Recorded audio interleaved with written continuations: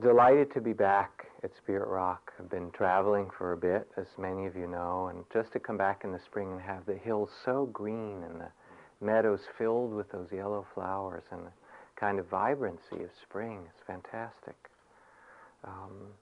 So I've just returned from a brief trip, 9 days in India and a couple of days in Thailand, teacher meetings with the Dalai Lama. Still feels a little bit like the middle of the night or the middle of the morning or something, but I hope I'll be coherent tonight. What I'd like to do is to tell some of the story of this gathering with the Dalai Lama, because for its own value as Dharma teachings, and also to give those of you who've been involved with meditation practice for some time at Spirit Rock, to give a perspective that we're a part of some much larger movement than just our own individual practice. My role in these meetings was to be the moderator, and so I began with the Dalai Lama by presenting him with this book that some of you may have seen called Buddhist America. The new edition, which is just about to come out, is a listing of approximately 1,000 Buddhist centers around the U.S. of Tibetan and Zen and Theravada and other such things. 20 years ago, when I first came back from the monastery, there were a handful, literally maybe half a dozen, and now there's 1,000. So there's something happening. In the last sutra, the last teachings of the Buddha, the Mahaparinirvana Sutra, the last great series of the Buddha's teachings before he died, he speaks about the importance of the gathering of those together who follow the path of the Dharma, the path of truth in their life, and how important it is that people gather together regularly and speak about that which they value in their lives, that they gather in harmony, that they meet in concord and that they disperse in concord, that they follow the laws of enlightenment, the cultivation of loving kindness, of virtue, of the practices of awakening of the body and mind and heart, that they honor the great traditions of the elders and ancestors, that they speak truthfully with one another, and that they preserve in the most personal way the practice of wakefulness or mindfulness, and encourage one another to live with contentment in this world, in this life. And he said, if you meet in harmony and concord and follow the teachings of the Dharma and speak truthfully, practice in your own personal life that which you value, then the Dharma will prosper and not decline on this earth. For as many years as beings come together in this way, will these teachings be of benefit and prosper. And in some way I felt that the meetings with the Dalai Lama were held in that spirit. For 2,500 years there have been gatherings of elders and councils, of monks and teachers, and this was a new version of that. So we gathered in Dharamsala, in this little town in the far north of India that's perched up along the wall of the Himalayan mountains. And flying into the town, if you fly, as I did, to that part of India, you fly along the 2,000-mile rock wall of the Himalayas that goes up from 800 feet, the plains of India, 20,000 feet straight up. I mean, fantastic, unbelievable. And you look over it, if your plane goes high enough, and there is an ocean of mountain peaks, 20,000, 25,000 feet high, incredible mountains, ocean of snow peaks. And there in Dharamsala, the Dalai Lama held this meeting in his personal palace where he lives. And there's a community of Tibetan refugees and temples, and the government in exile are there. And the town, this little village, is filled with Tibetan people. The refugees in some ways are some of the poorer people in India. I mean, they're refugees to begin with, and Tibet was not a materially rich country in the ways that we think of. So here they are, refugees in a very poor country with very little, and yet they're wonderful people. and they're incredibly happy. It's amazing to see all the things that they don't have and how incredibly happy they are, probably because they don't have them, right? They're gracious and they're generous, and the children are just smile at you. You could die just seeing the Tibetan children. They're so beautiful. I have some pictures of some little Tibetan children as lamas here, and they're just wonderful. Anyone wants to come and see. So we gathered together 22 Western Buddhist teachers, some Zen Roshis. Sure, go ahead. You're a child. You need to look at the kids on the other side of the world. Some Zen Roshis, including Bill Kwong, Jaksho Kwong Roshi from Sonoma Zen Center, and other Western Zen masters from various temples, Tibetan lamas and monks and nuns, several wonderful lamas from Europe, who had done the 3 or 6 year intensive training retreats as Westerners, French and English, Lama Drugyu and others, and then come out to be teachers, and various Vipassana teachers, to explore the problems and the possibilities of Dharma, Buddhist Dharma teaching coming to the West. And some of it was brilliant presentations. Stephen Batchelder, who's a Vipassana and Zen teacher and a historian, gave this wonderful lecture on the dialogue of the Buddha and the West, starting with the Greek teacher Menander and his description of understanding what the Buddha's teachings were, and certain sutras where the Buddha mentions the Greek. So already, even in the time of the Buddha, they were kind of talking to one another. And early Christians, and how Buddhism changed when it went to China or Tibet and Japan, and met the Taoist culture of the Chinese or the samurai culture. The Dalai Lama was very, very interested, thinking about this kind of history and how it might then apply in current time to the West. But then it was time, as he said, to get down to business and not just kind of talk about things of the past or what the blessings of the Dharma, but to really openly address the problems, and out of this to see how we could work together. So we sat in a circle in this room in the Dalai Lama's palace for much of the week, and he was flanked by a half a dozen other great respected Tibetan teachers. And he would come in, we'd all sit there first, and he would come in and he'd smile and he'd go around and shake everybody's hand. And even to shake hands with the Dalai Lama, he comes up and he shakes your hand and he looks at you to make sure that you're really, there. And then it lingers for a minute. It's not like a cursory handshake, but it's that extra couple of seconds where he just holds your hand to make sure that you really make contact with him. It's totally wonderful to shake this man's hand. So he comes in, and I brought back a few pieces of wonderful Buddhist art. There's a tanka that you can see over there, a sacred painting, which is the Buddha Avalokiteshvara, or the Bodhisattva, who is depicted with 1,000 arms and 1,000 pairs of eyes. If you look, it's painted, you can count them. There's exactly 1,000 the artist did. And that is 1,000 hands to touch every single being in every realm, in every dimension of life, and to awaken in them the great heart of compassion and the awakening of the Buddha. The Dalai Lama is supposed to be that person. In the Tibetan mythology or understanding, that Buddha who brings compassion to every being is born each lifetime in the form of the Dalai Lama. That's who the Dalai Lama is supposed to be. And he seems it. He's absolutely wonderful. I mean, you get to hear my opinions a lot here, so tonight I'm going to talk about what the Dalai Lama had to say, sort of for a change and benefit. From the beginning, he said, deep down what matters is only the spirit of compassion, only what benefits beings in every form, in every realm on this earth. And he spoke to us as teachers. He said, don't think how I can spread Buddhism in some way. It doesn't matter if there's even 1 or 2 more Buddhists. It doesn't matter at all. The only thing that matters is the well-being of each person and the well-being of the earth that we live on. This is what matters. And the rest of it is really secondary, is unimportant. So we began.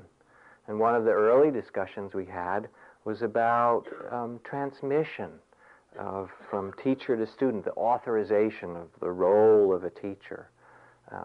Who is a genuine teacher? Someone pats you on the head and says, now you are a Zen master, or whatever. How does this happen? And we're talking about the different ways that happens. And Kwang Roshi asked the Dalai Lama what was his perspective on it. And he was quiet for a moment, and he said, strictly speaking, no one can create a teacher. No one can authorize a teacher, say, now you are a teacher. Said, it is only the students of that teacher who can do so. If what that teacher does brings benefit to the hearts of those students and brings awakening to the lives of those students, then you can say, yes, that is a true teacher. That's where the teacher comes from, by the benefit that they do. And in fact, no one knows, not even a teacher can know in transmitting to a student their understanding. You can't really know whether your student gets it or not, whether you can say, all right, this person now is ready to teach. Only within oneself can you know your own realization. So what matters is the benefit that you bring from your own practice to others around you. He said, however, nirvana, you should remember, nirvana has a wonderful smell, a beautiful scent like flowers, a wonderful flavor. And you can tell it when you're around people who are connected with nirvana. You can tell it around places where there's that odor, that fragrance of peace, and that fragrance of well-being, and that fragrance of liberation. So he said, you should, look for that, smell that, listen for that. Then the question came, well, what about imperfect gurus, imperfect teachers? And in Tibet, one takes vows to follow a teacher, spend years following this teacher and doing whatever they say. And he said, you must go back and tell these Western students. He said, you must caution them. They should not take teachers so quickly, Tell them they should spy on their teachers.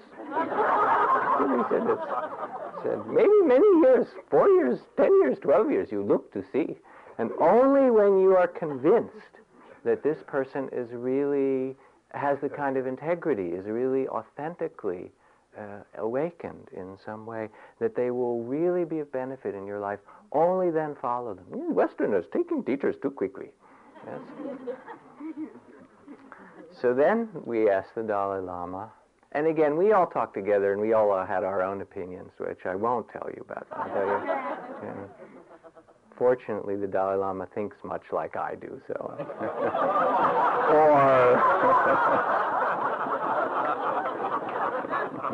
or something like that. So then we said, all right, let's get down to even greater difficulties. What about the problems of the teachers, even ones who are great Zen masters or great lamas in their traditions, who bop into town, famous teachers, give these initiations, these high Tibetan teachings and so forth, which, along with those initiations, are vows that you take, that for the rest of your life you will practice these teachings and do it in this and such a way, or else you will betray all of the teachings. And then 2 days later, the teacher splits to go, do it in Las Vegas or Des Moines or somewhere else, and they come and they give these high teachings and then they disappear. And there you are left with this, this great initiation and all these vows you've taken and no support. And the Dalai Lama thought about it. He said, I must talk to these teachers. He said, you definitely should not give practices and initiations unless you are sure that students are fully prepared and that they know, that they understand the practices and can really use them in their life. This is not something to play with or bring crowds about. And then he thought for a little while. He was kind of quiet. And he kind of looked up sheepishly. He said, of course, I am doing this with the Kalachakra initiation, he said, but it is different. The Kalachakra the Dalai Lama is one of the few people in all of Tibet who can do this wonderful teaching on the wheel of time and the liberation, the awakening from the illusion of the whole cycle of existence of birth and death. And it's quite an extraordinary teaching. And he said, I'm thinking, he said, maybe if I just go and teach about ethics, no one will come. So I go and I say, Dalai Lama's doing Kala Chakra initiation, great teachings. Many thousands people come. He said, I'm not so concerned about initiation, actually. Then I teach them about kindness. That's really, he said, I get them to come and I teach them about kindness. And that's really what matters for him. It's not, so he said, and he was a little sheepish about it. He said, all right, I know I do it too, but I don't do it in order to give people vows or practices. If they understand that, that's wonderful. But I use that as a vehicle to teach what's more fundamental and important. So we talk with him about the difficulty of the role of the teacher and how isolating it can be and how one needs colleagues as teachers and friends. As we do in the Vipassana community, we really team teach retreats and have a lot of colleagues and time to rest and not always be in this role. And someone was presenting this kind of difficulties to him and said that it's important that teachers have time to be off duty, not just in that role. And the Dalai Lama said, off duty? And that's his translator, what does this mean, off duty? And they kind of back and forth, took him a little while to figure out finally, off duty. And then he kind of meditated for a little bit. And he looked at us as teachers, he looked around the room, and he said, Bodhisattva off duty?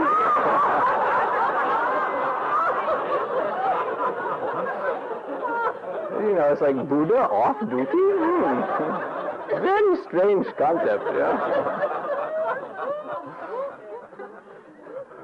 It said, your responsibility, you might not be teaching all the time, but your responsibility is to your practice. He said, he said, one time I'm staying in a hotel, and there's this television. He said, and I turn on, and there's, what do you say, dirty movie. He said, so first I think maybe I should just turn off, and then I think, this is my practice, I will look. And then it is arousing some feelings, and I think, no, I must meditate, and I did. I said, this is very important. I do my meditation in this, so I watch for some time and do my meditation, then I turn it off. He said, every place must be your place of practice, no exceptions. So it was wonderful, wonderful. Of course, as it was clear in the meetings, he said there were many, many difficulties that you would encounter as teachers, but that's our job. It's not that it's supposed to be easy, but to work with those difficulties. He said even the Dalai Lama has many difficulties. There's a story from the Zen tradition that I heard actually from one of these Zen teachers there of a very intensive training program in a Zen monastery where you come in and you practice for 10 years, and after 10 years, you're allowed to say 2 words to the Zen master. So this student came in and practiced for 10 years. Actually, he practiced for longer than that. But after 10 years, he had his interview. And he went in and he bowed to the teacher. And the teacher said, yes. And the student said, hard beds.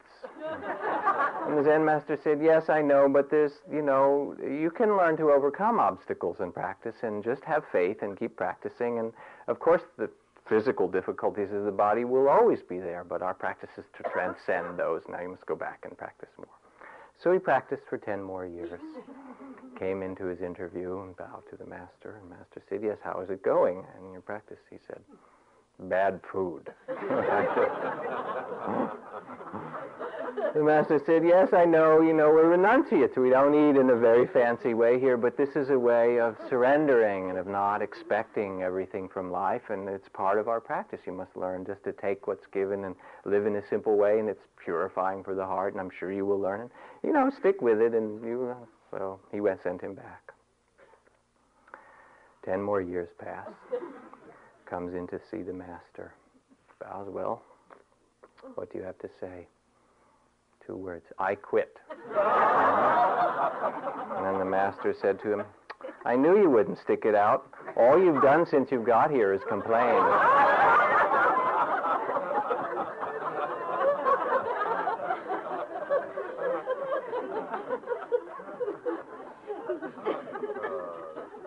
The point of it, the point of the story, and really the point of much of the dialogue in the meeting, is that spiritual life is not about avoiding difficulties, but about bringing the spirit like that sacred painting, bringing to every difficult circumstance the power of our heart to transform it in some way, to bring benefit, to awaken, even in those difficulties. So then we talked about, what about if you have conflict with your own teachers, with a Ajahn or Sayadaw or Roshi or Lama, where they want you to teach one way, and particularly as Westerners, where we see another way might be better. Or worse yet, where there's ethical problems with this teacher who's supposed to be a great teacher but is doing something that's unethical. Or where you've taken these great tantric samaya vows with your teacher where you promise for as many lifetimes as you come into existence to bind your spirit, to awaken together with this teacher. What to do when you face problems with these teachers. And the Dalai Lama, certain people particularly who had that in their lives and their practice, it was really an agony for them, a very great difficulty, because they loved their teachers and had learned these incredible things. And on the other hand, there's this other stuff that was terrible, and what to do, the kind of divided loyalties. And the Dalai Lama said, it is the same for me. He said, when I was younger in Tibet, I had two regents, in my case, who were to care for Tibet while I was still not coming of age as a Dalai Lama. And these regents, who were also teachers for me, were power hungry, he said. And they began to fight, and they fought, and one got the Tibetan army, and the other got part of the Tibetan army, and it was terrible for our country. At one point, I had to even call in the Chinese army, which is a very terrible thing, because that's part of the consequences of that was the loss of Tibetan freedom. He said these are terrible things. He could feel how wrenching it had been for him. And he said, and I had to publicly denounce my own regents and my own teachers, to step out of that and say, this is wrong. This is not following of the Dharma. He said, you must let people know what is wrong. Put it in the newspaper if you must do so. But tell people there is no price that is worth paying to cover up that which is wrong. We must let people know. It was very, very kind of compelling to hear him speak.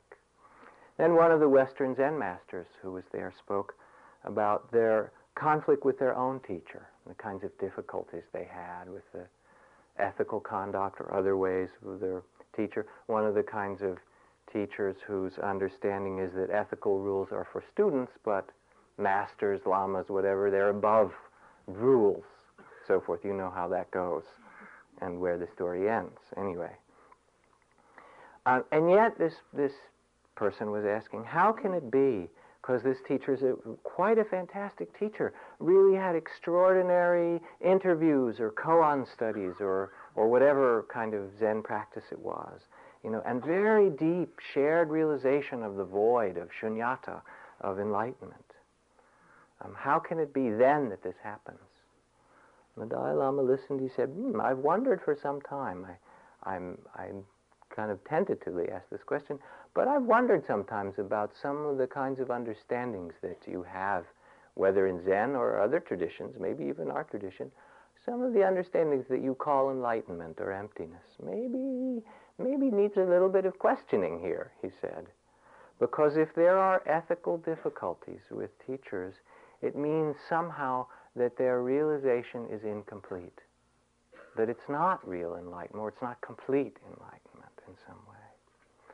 He said, if you have a genuine experience of shunyata, it doesn't mean the void, of emptiness, of disappearance of things, but of interdependence. To understand, to awaken to the true nature of things is to discover our genuine oneness with all beings, to discover the value of all life, of every life is a part of your own life. You can't separate yourself even from the insects. They are part of what keeps you alive on this earth, he said. And you think, well, maybe I'm better than an insect because I can think or write or something. But then if you look closely, what says that you have a greater right to be here than this insect in front of you? In another way, if you look, perhaps, he said, the insect is better than you are. It has, for one thing, it has more innocence than you do, doesn't it? he said. And perhaps that insect is less destructive than you are.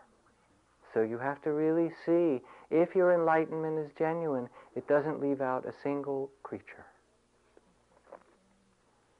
So then we talked, sometimes very frankly, the stories about particularly the kind of betrayals or scandals or painful situations where teachers got so isolated and then misused money or power or sexuality, the kinds of things that one hears about, not just in Buddhism or Hinduism, but, in all kinds of positions of power in the church, whether it's television ministers or priests or doctors or whatever it happens to be.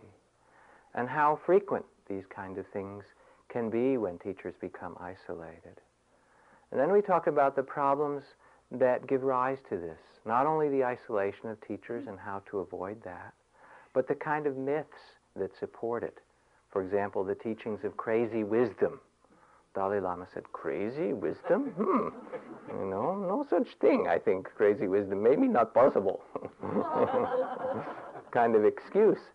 And then someone said, well, there are these teachings in Tantra that you teach of the marriage of the masculine and feminine, this kind of symbolic wedding inside these great practices and these paintings of men and women joined in a union, and that these tantric teachings also sometimes in the stories happen literally between a man and a woman.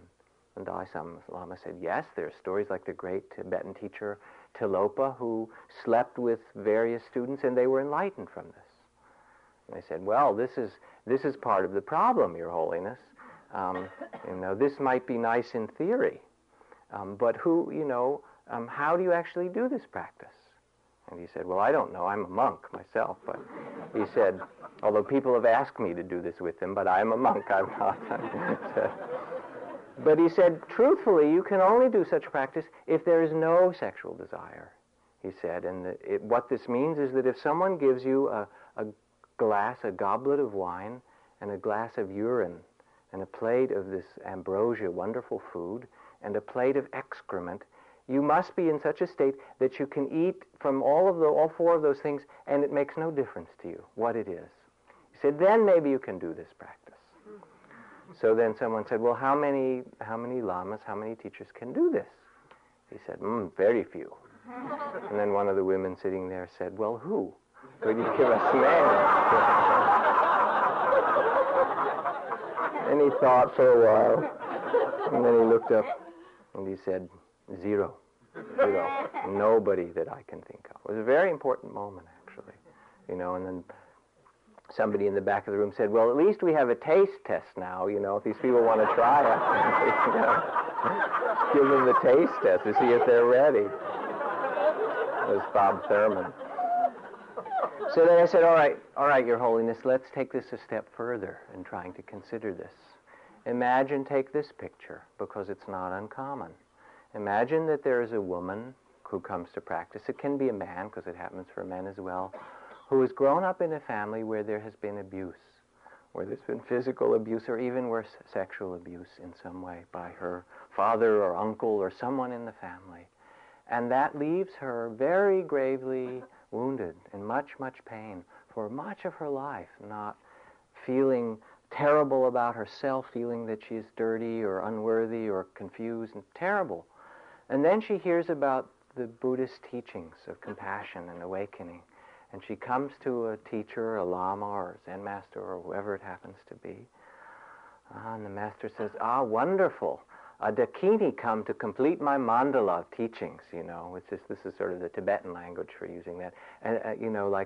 Like a female angel to come down and we will do wonderful tantric practice together. And so this lama or teacher, whoever it is, says, come into my bedroom and I will teach you the higher teachings or whatever. And they have a sexual relationship. And then 2 weeks later, the lama or teacher, whoever it is, goes on to the next person. And she, who came for healing and for teaching, then feels used like an animal or betrayed because this was someone that was really going to benefit her and instead doesn't at all do that. And worse, what it does is the same thing that happened to her. It makes the very same pain compounded, because here she finally thought she would find some healing, some release from this, and instead it's done all over again by the teacher, and then she has nowhere to turn. She's come to the Dharma as a place to find healing and liberation, and now she has no one to go to. And he really understood that. He said, this is terrible, that we cannot have this happening. So what you must do when you see this happening, teachers, whoever it is first refuse. If something is wrong, you must refuse to go along with it. You must stand up and explain why you cannot do it, even fight with your teacher if necessary, and then if necessary, leave. And he said, if there's anything that I can help with, if there's anyone that you know that I have some authority with, you must tell me, because I really want to know. He said, even if it's your own teacher, if it's really destructive, put it in the newspapers. Tell people that this is just not right. It is a sacred trust to be a spiritual teacher, and we must educate people that this is corruption. This is not the teachings of the Dharma. So then he said, many problems. Do you have more problems? Bring them out, he said. That's what we are here for. You know, later we can celebrate. Now we will face the problems. So we had part of the day on psychology, psychotherapy, and meditation, talking about the wounded student and the wounded teacher. And how many of us, 50%, 75% of us, come with histories of abuse, physical or sexual, or pain in our families, or trauma, or grief. How many people come to spiritual practice in the West for some kind of healing, to heal our hearts or our bodies, or regain a sense of trust of ourselves, or some self-love or self-respect. And again, the Dalai Lama is amazed to understand. He's been told it many times in these last years, how much self-judgment and self-hatred there is among people in the West. And so I said, others said to him, people come and they're given complex visualizations, or practices of following their breathing, or some koan to work on. And what happens when they first sit in meditation is none of that at all. It's just all the unfinished business, the sorrow, the pain that's been haunting us for a long time re-arises. And we come, those of us in pain, looking for a new family, looking to do it over again in a conscious way, in a loving way, what was difficult before. And so we talked about the skillful means that can come from the best of Western psychology. And he asked questions, are these techniques in accord with the Dharma? And there was a series of wonderful presentations. A woman who works with Akong Rinpoche, Edie, a woman who works with Akong Rinpoche in Scotland to develop a 5-year Dharma psychotherapy program where you do 5 years of work on your personal history and your emotional and physical body and body work as part of the preparation for deep meditation, really in conjunction with Tibetan Buddhist practice. It was wonderful.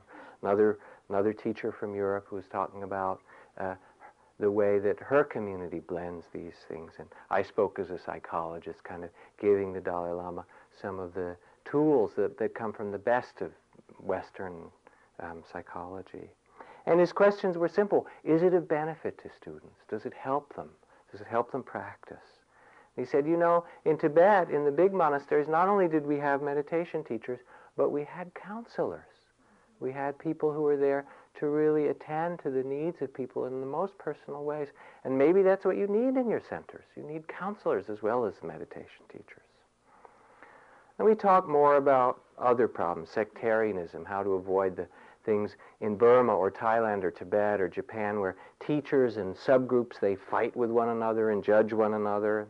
The Dalai Lama he said, you know, it is so hard even among Buddhists.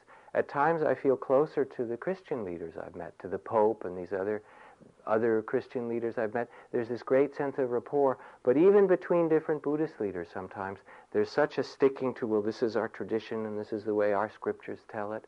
He said, so we must really work to not have this repeated in this next generation in the West. And I was able to present to this group of teachers Spirit Rock as a kind of a model where we have a way of practice, but we invite teachers from other traditions, lamas and Zen masters, regularly to come and also to share their teaching, so it's not so sectarian. that we've published a code of ethics, which was presented to that meeting as a kind of compact between teachers and students of what we see as the proper way of conduct for all of us, that we have a systematic teacher training, that we don't work with hierarchy so much, that our board works on consensus rather than kind of an authoritarian model. Talked about the interracial Buddhist council, that we're beginning to address the issues of racism, which was very interesting. And hopefully starting a hospice here through Spirit Rock and various things like that. And the whole group was really interested, in part because most of the Dharma centers in the West were started by Japanese roshis or Tibetan lamas with all the costumes and bells and kind of culture of the Asian traditions there. And the Vipassana community, the insight meditation community, is really unique in that it's mostly been Westerners who've begun, so we didn't even have to think about all of the cultural pieces, and began in a very straightforward American way. And in that sense, we're really a model for a lot of these other people of what American Buddhism or Western practice might begin to look like. And they were very, very interested. So I tell you a few more stories. Go along further. Then it came a morning where it was time to talk about the relationship between men and women. You know that story, don't you? And particularly how women have fit into or not into the patriarchal structure of Buddhism and those countries, those cultures for so many years. And one of the teachers who was there was a woman, Sylvia Wetzel, who's a Vipassana teacher and a Tibetan teacher, both in Germany, a wonderful woman. So she sat down, and each morning I kind of introduced people what we were going to do and so forth. And she said, "Your Holiness and the Rinpoches and Lamas, I would like to teach you a new meditation, a visualization that you have not practiced before." That is very interesting. They kind of perked up. She's going to teach them. All right. So she said, "I would like you to begin to meditate and imagine in this hall," we were in this wonderful room in his palace with a big golden Buddha at the end. "Imagine that you enter this hall, visualize in your meditation, and this big golden Buddha, you look closely, is a female Buddha, Aryatara." And you say, "Oh, beautiful Buddha." And then you look around and all the tankas, the great paintings, there were dozens of wonderful paintings on the walls. They are all of women. Bodhisattvas, Buddhas, all of females. And they are all choosing to be females because it is the most beautiful and best way to express the teachings of enlightenment in this world. And then you look in front of you, and there seated in the center is the 14th Dakini Dalai Lama, who has always come back as a woman because it is the deepest expression of compassion to come into the world in a female form. And next to him is the 16th Dakini Karmapa and all of the other great women teachers of the lineage. And then they begin to teach, the great sutras where the Buddha, she says this and she says that. And of course, when we use the word she, we mean to include you men as well in that word. We welcome you. There's a place for you in the back to sit with us, but we ask that you not speak too much. And then in the great monasteries, in the traditions, we teach about the benefit of being born in a female body and how, yes, it's possible to be enlightened in the male body, although it has some difficulties, but we will assist you as best we can. If you want to come, you can visit our monasteries and come in. We have some little cottages on the side, if you don't mind helping a bit with the cooking and cleaning. Right? I would have gone to India just to see their faces at that moment. It was just fabulous. It was great.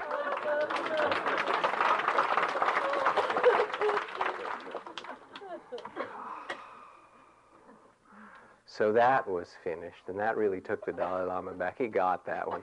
She was talking about language, and she said, in these world languages, in French or in English, we talk about mankind. It's not womankind, it's mankind, or the word for humans in French is homme. It's the same word as for man. And she said, this is the history of all this. History, Dalai Lama. Dalai Lama said, his story. Oh, even this word, history. He really started to listen, So then she was followed by, and the women were at this meeting were spectacular, by Ani Tenzin Palmo, who is a Western Tibetan nun, 30 years of practice. She spent 6 years in a monastery in Ladakh, up near Kashmir, and then 12 years in a cave in Lahul Valley on the border of Tibet in northern India. 12 years in a cave practicing. Beautiful, wonderful woman. Very quiet. I didn't think she was going to say very much. But it was her turn. She followed Sylvia. And she said, Your Holiness, I would like to speak about what happens to us women as nuns. She said, the Buddha invites the sons and daughters of good families to go forth to take ordination as you have, Your Holiness, and live a life of simplicity and kindness and contentment, which is totally devoted to the truth and to compassion. And it is these people, the monks and nuns over 2,000 years, who've gone off to be a shining example for the world that one can live independent of materialism, of grasping, of all the things that have entangled and brought so much pain to this earth, that the Buddha asks that we go forth and be that kind of example. And of course, she did it so eloquently. The Dalai Lama loves monks and nuns, and I was ready to go and be a monk again by the time she was finished talking about it. It was beautiful. And then she said, now let me tell you, Your Holiness, how it actually is for us as nuns. We ordain out of this great faith and wonderful inspiration in the Dharma. And we're given our robes, and then a few days later our teacher leaves. We're not told how to wear our robes. We're not giving teachings on the vows that we've taken. We're not really given teachings at all because the women have such a low rank in the monasteries that they're not cared for. We're not given places to stay often. We have to fend for our own and find our own food. The lamas are too busy teaching at big centers and traveling in the West and trying to spread the Dharma or doing whatever they're doing. But women are at the very bottom, after everything else is attended to. And sometimes we're sent to help as secretaries or to cook or to support others. And I've seen so many women, Your Holiness, come and ordain and want to live the holy life, this sacred life that you offer, and be so incredibly disheartened or so discouraged or so try to practice as I did in a cave or a monastery and get so little support that in the end they leave, and not because they didn't want to do it, but because no one even knew they were there doing it. And she spoke in such an eloquent way that by the time she was finished, the Dalai Lama put his head in his hands and he wept. And then he looked up, and everybody in the room cried after that. And he looked up at her and he said, "You are outrageous." He said, "This is outrageous. And I didn't know it was that difficult." Then he said, "So what can I do?" And then Ani Thupten Chodron from Seattle, who went next, said, "Well, Your Holiness, we have a list." We would like there to be a very slow selection process, a whole year, and have Westerners as well, Western nuns and monks, as well as the Tibetan lamas, to help guide who should actually be ordained. We would like there to be a nunnery. And the Dalai Lama said, "Done, we will do it." We would like there to be a nunnery which is built to train and support women teachers and for Western and Tibetans to come and practice. He said, "Done, we will do that." And he said, "We would like there to be a council." The Dalai Lama has said, "I can't change rules myself. I'm just a monk. It takes a council of elders to make things equal. Men and women change rules." We would like there to be a council that meets to look at the inequities between men and women and to figure out ways, especially as it comes to the West. We know we might not be able to change Tibetan culture, but to change it as it goes to the West. Dalai Lama said, "I will call a council." They said, "When will you call it?" He said, "Soon." They said, "How soon?" Okay, 6 months. I will do it in 6 months. Okay. We would like there to be, and a couple of monks spoke in a very eloquent way, beautiful monks from Europe as well. We would like there to be a teacher training for lamas who are coming to the West to learn about the problems, the emotional, psychological problems of students they'll encounter, the ethical issues that have been beset teachers, the ways that they can support Western teachers and students. We would like there to be training. Done. We will set up such a training. So it was fantastic that morning. There were lots of other wonderful presentations. Alex Burson, who's a master translator, talked about language, and he goes around the world teaching Dharma in Estonia and Uruguay and Tasmania. He's been to more countries than I even know the names of, and was really talking about the problem of translating it not just into American culture, but into world culture. We spoke for some time about engaged Buddhism, which is one of the things that the Dalai Lama is very dear to his heart, the need to address the issues of poverty and injustice and the weapons, the arms race and overpopulation and the things that are creating so much suffering in the world. When someone brought up the issue of overpopulation, the Dalai Lama says, I practice birth control. He said, a very gentle form of birth control. Then he looked at one of the other monks, Ajahn Amaro, who was there from Amaravati, a good friend. He said, you, bhikkhu, what do you think of birth control? Ajahn Amaro said, I think it's a very good idea. He said, but actually I think we Buddhists also practice rebirth control. Right? And the Lamas thought that was the funniest thing they'd heard in a really long time. Not just birth control, but rebirth control. And the Dalai Lama said that for himself he has a personal crusade about the arms sales in the world. He said, you know, if people get angry and they have weapons, they can do horrible damage. If they're angry and they don't have a weapon, maybe they hit each other with their fists. Not so bad. Doesn't matter much. But when we are selling, as the U.S. is now the number one exporter of arms in the entire world. We pay for our good life here. We import all this oil and Japanese cars and all the stuff that we have. You know how we pay for it? We export weapons. And then we wonder why we're not safe in this world. So the Dalai Lama said we must speak about this over and over again and must make a change. In the end, basically, the whole spirit of the meeting was very empowering. It was as if the Dalai Lama, on his part, really gave back to the Western teachers who were there. He said, drop the titles. You don't need to call yourselves lamas or roshis. Drop the costumes. Change it to fit your own culture. He said, I myself, if the truth were known, he said, I'm not even sure of some of these teachings, heavens and hells. I don't know. Maybe Dalai Lama is a heretic too. Except he is Dalai Lama, they will not kick him out, you know. But you must see what is true for yourself and what is true for your culture, and you must be the judge of that. We have to make these changes even if our own teachers don't understand.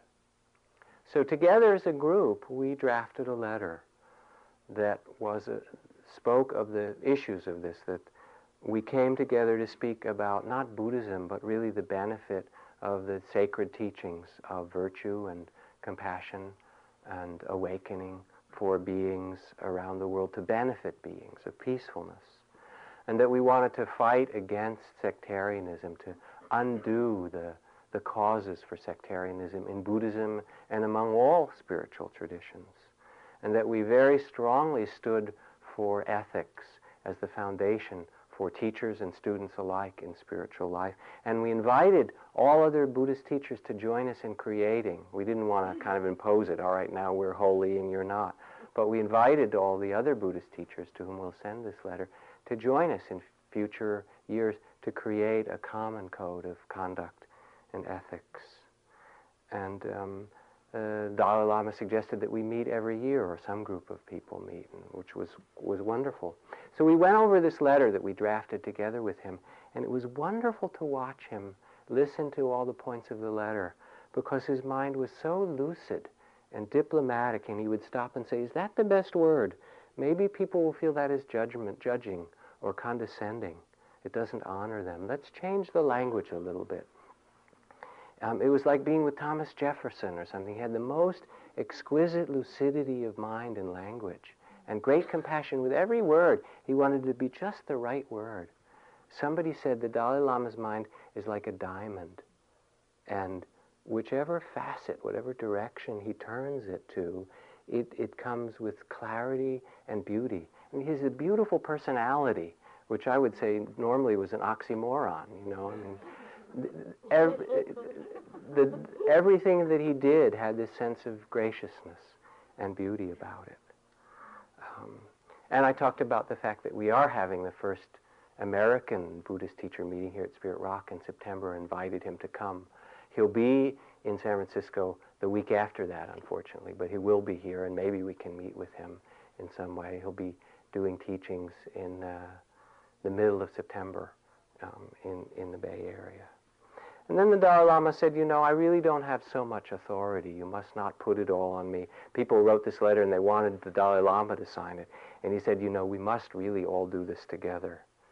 And he smiled a little bit. He said, besides, it will take a little weight off the shoulders of the Dalai Lama if you sign the letter too. And I knew it was true. And he went on to say, what really matters is that we go back and use our hearts and our Dharma practice and what we've learned to awaken in every man and every woman and every child that spirit of the Buddha that is there to be awakened. That's all that really matters. And so we come together to meet in this way to facilitate, to make that possible. And eventually out of this meeting there are a whole series of videotapes that were made that will be available to people of 8 sessions with the Dalai Lama, and a book and a network for Dharma teachers and so forth. And at the end of the meeting, we were all kind of giving prayer shawls, scarves to the Dalai Lama, and he was giving gifts, blessings back. And then he looked around as we ended, and he said, we began, and you were all so serious, and so many problems, and so respectful. He said, now and as the week has gone on, I see everyone smiling more and more today. Everyone's smiling, very happy. I think means we had very good meetings. It was just a wonderful way to end. And somehow, for us here at Spirit Rock, I tell these stories. The day that we opened at Spirit Rock several years ago, and I don't even believe in these things particularly, but they say in Tibet that when wonderful things happen, rainbows appear. Those of you who are here, there were 2 rainbows the day that we opened. And there aren't rainbows that often in this area. But what we are doing here is really part of something that's much greater, which is a movement. Buddhist is one part of it, and ecological sensibility is another. There are many, many facets to it.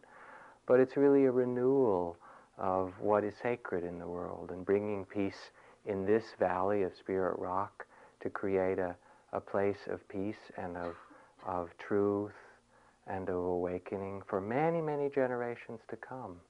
And this is a kind of experiment that we join together in as the Dharma comes to a whole new culture and a new world. And it's really an honor to share that together with you as a community. So let us sit for a minute.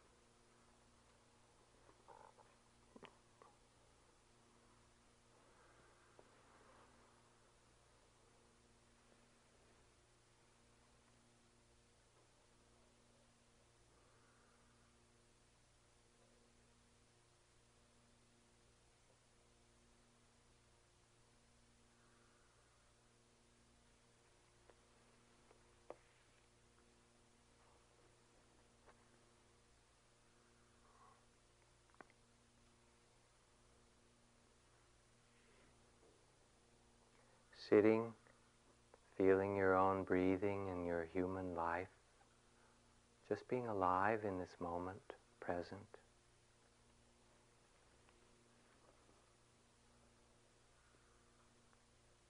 Be aware of your own heart, the great heart of a Buddha that rests within each one of us, and the potential that you have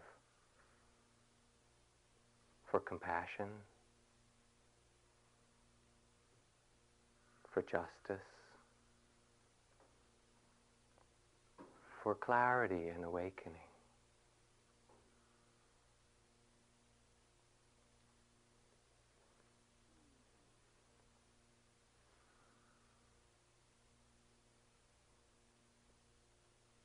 And let yourself sense how this is the seed, the heart of your spiritual practice. To remember this, to nourish it, and to bring it into every dimension of your life.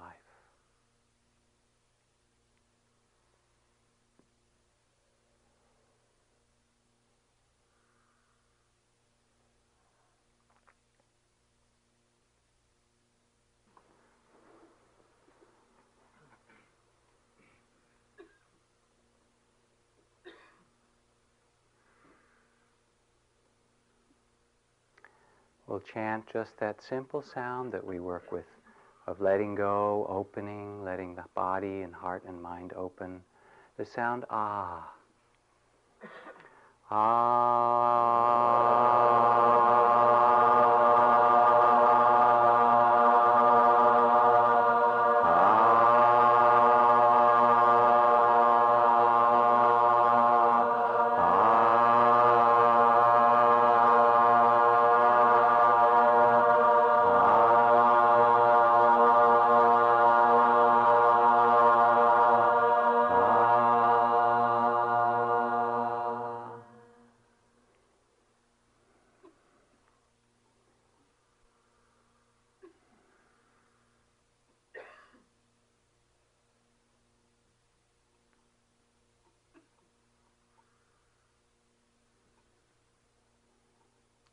And as you go about your life this week, may your heart and spirit be as beautiful as the Dalai Lama, only in your own unique way. Maybe the Dakini Dalai Lama, or whatever form you take. And it's just a pleasure to see you all, my friends, and to be back. So I thank you.